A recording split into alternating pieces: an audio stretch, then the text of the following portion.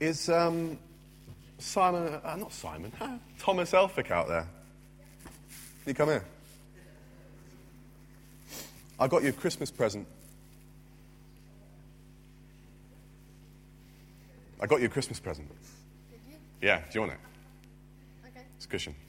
Can you put that there? Can you get me a Christmas present? And can you put it the other side of the lectern, please, Thomas? The other side of the lectern. There you go. And this is another Christmas present. It's a microphone. Now, do you know what this is? Something you speak into. Something that you speak into, and then It makes it louder. it makes it louder. Yes, that's what it is. Hold it. Hello? I said, hold it. Okay, so you know it works. What we're going to do is we're going to chill here, all right? And what these guys are going to do is they're going to think of a time when they didn't know what to do next, or a time that they weren't sure what was going to happen next. All right, so sit down, chill out. I'll come join you in a minute. That's what they're going to think about.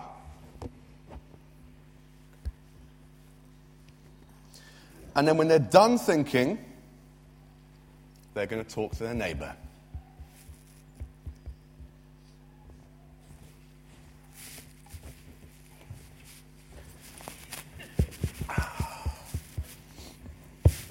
You all right?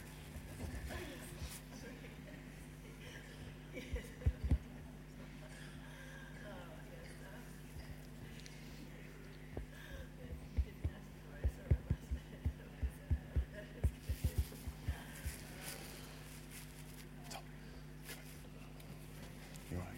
Yeah, good Christmas. Good. Now, what you're going to do is they're going to put their hand up and you're going to run around. They're going to put their hands up to share a story and you're going to run around and take the microphone to them. All right, well, that's enough of that. You all have stories. You've all shared them. Thomas, do you do sport at school? Yep. Right, good. What do you play? Rugby and Thomas plays rugby and football. football. Good, so you're a fast runner. A bit. Perfect. Stand up. Show yourself to the hordes of people in front of us. And they're going to raise their hand to share a story of a time when they didn't know what choice to make or what to do next. A time when you didn't know what to do next. And Thomas will run. Even if you're up the top, he will get there because he's one of those young, fit ones. So go. Share a time when you didn't know what to do next. Thomas, up there. Use your eyes. There you go. Look at him go. Whoa. Hello, Thomas. It was the time I left school. I hadn't a clue what I wanted to do and where I should go. Brilliant, thank you. Oh, he's going up the top. Not as quick as I thought he'd be. Hey, this is loud. Anyway, I was doing my homework, and it was math questions. I just thought I'd get a math. I didn't know how to do it. So I just stayed in my room for all day. Great. Thank you, that's a great story. Anyone else? Oh, there's one down here, Thomas. Don't run down the stairs, health and safety. Gently, there you go. A quick walk. Left. When I got a Christmas present I didn't like. What do you do? We've all been there. Great. Anyone else? Down the front here. I couldn't decide in my little quiz at the beginning of the service whether to use my tiebreaker question or not, because it was very silly. I didn't use it in the end. If you'd like to know what it was, ask me at the end. Brilliant. You see. Great. I went for a job interview and I didn't get the job. What to do next, yeah. One more.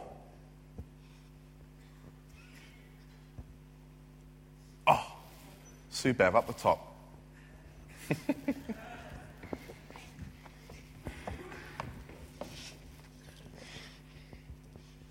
it wasn't this time we went to Cameroon, but the first time we got to Paris an hour and a half late, and we'd missed the plane to Cameroon, and we really didn't know what to do next.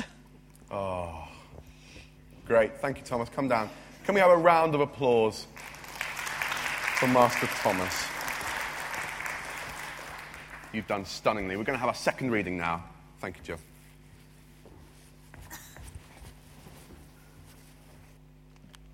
Right, the second reading follows on from the first reading, so we're up to verse 36 now. There was a very old prophetess, a widow named Anna, daughter of Phanuel of the tribe of Asher. She had been married for only 7 years and was now 84 years old. She never left the temple. Day and night she worshipped God, fasting and praying. That very same hour she arrived and gave thanks to God and spoke about the child to all who were waiting for God to set Jerusalem free. When Joseph and Mary had finished doing all that was required by the law of the Lord, they returned to their hometown of Nazareth in Galilee. The child grew and became strong. He was full of wisdom, and God's blessings were upon him. This is the word of the Lord.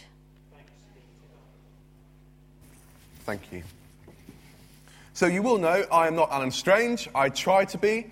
It is my desire to be. And when he gives me his words to speak, I get very excited. But they're not my words. If there's any complaint with them, please take them up with him. You may score me and judge me on my ability to read.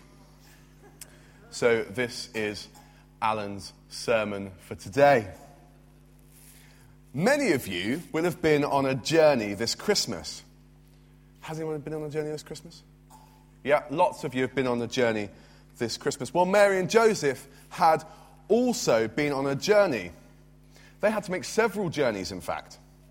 You all know Jesus was born in Bethlehem. That's about 6 miles from Jerusalem, about the distance from here to Heatherset or Stoke Holy Cross, a little further than to the airport. It's quite walkable within a couple of hours. The rules in Israel said that on the 8th day after the birth of a boy, he had to be taken to the temple in Jerusalem and be presented to God with a sacrifice of some animals. And so Mary and Joseph would set off from Bethlehem for that very temple.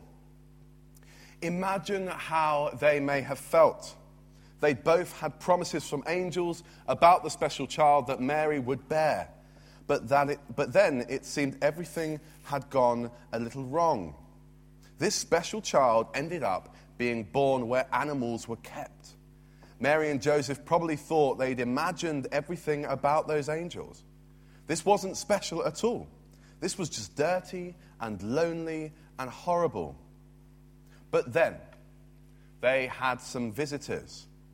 And we worked out earlier that the shepherds came before the Magi in the quiz, didn't we? And the first visitors were shepherds.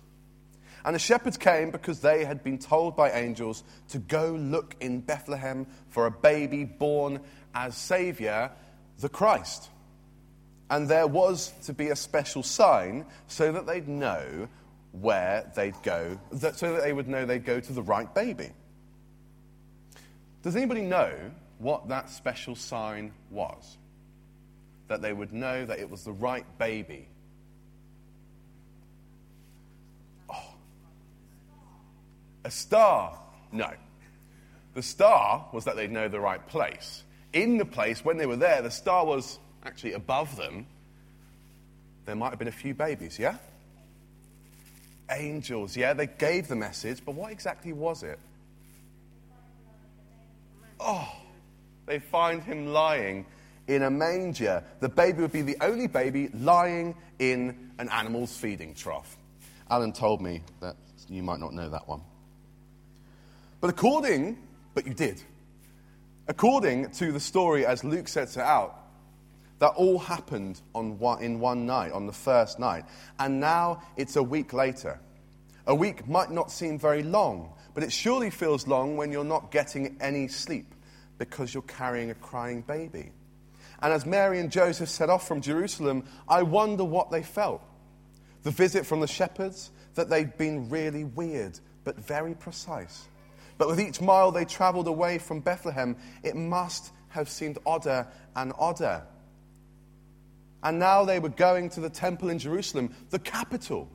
I guess a capital city then was like a capital city now. Everyone rushing this way and that, no one with any time, everyone thinking themselves better or cleverer than those country folk who might come in every now and then to go ooh and ah at the impressive buildings. If anything mattered in those days, then Jerusalem was the centre of it. That's where all the Jewish priests led the worship in the temple. That's where the rulers of the Jews ruled from. Greater Anglia is offering special rail tickets at the moment, £5 each way. Very cheap. But is it to Leeds or Cardiff or Nottingham? No. They know that everyone wants to go to London, and that's where the special cheap tickets are for. The capital was a place famous for being the centre of everything. And here was Mary and Joseph on the road to Jerusalem, feeling very small, knowing that they were from very far away. You see, their normal home wasn't Bethlehem. They'd only needed a room there because the Romans were counting everyone in the towns that their family had come from a long time ago. In fact, Mary and Joseph lived normally in Nazareth, in the far north of the country, far away from bright lights and the glamour of Jerusalem. And I'm guessing that with each mile, they would have grown more and more unsure about what the shepherds had said. It would seem far away, not really a story to bring to Jerusalem. Anyway, they turned up in Jerusalem and in the great temple of the Lord there. They were ready to present Jesus in the temple. But in the temple they met two old people. One was called Simeon and another was a woman named Anna. Simeon had also heard from God. Simeon was old, but God had said he would not let him die until he'd seen the one who would save God's people, the Jews. And Simeon saw Mary and Joseph and the baby, and he held that baby. And he gave thanks to the Lord God, as we've heard in the reading. This child will be a light for God's own people, the Jews, but also for the world in its darkness. And Anna turned up and said very much the same thing. Mary and Joseph would almost certainly have been wondering what might happen in Jerusalem.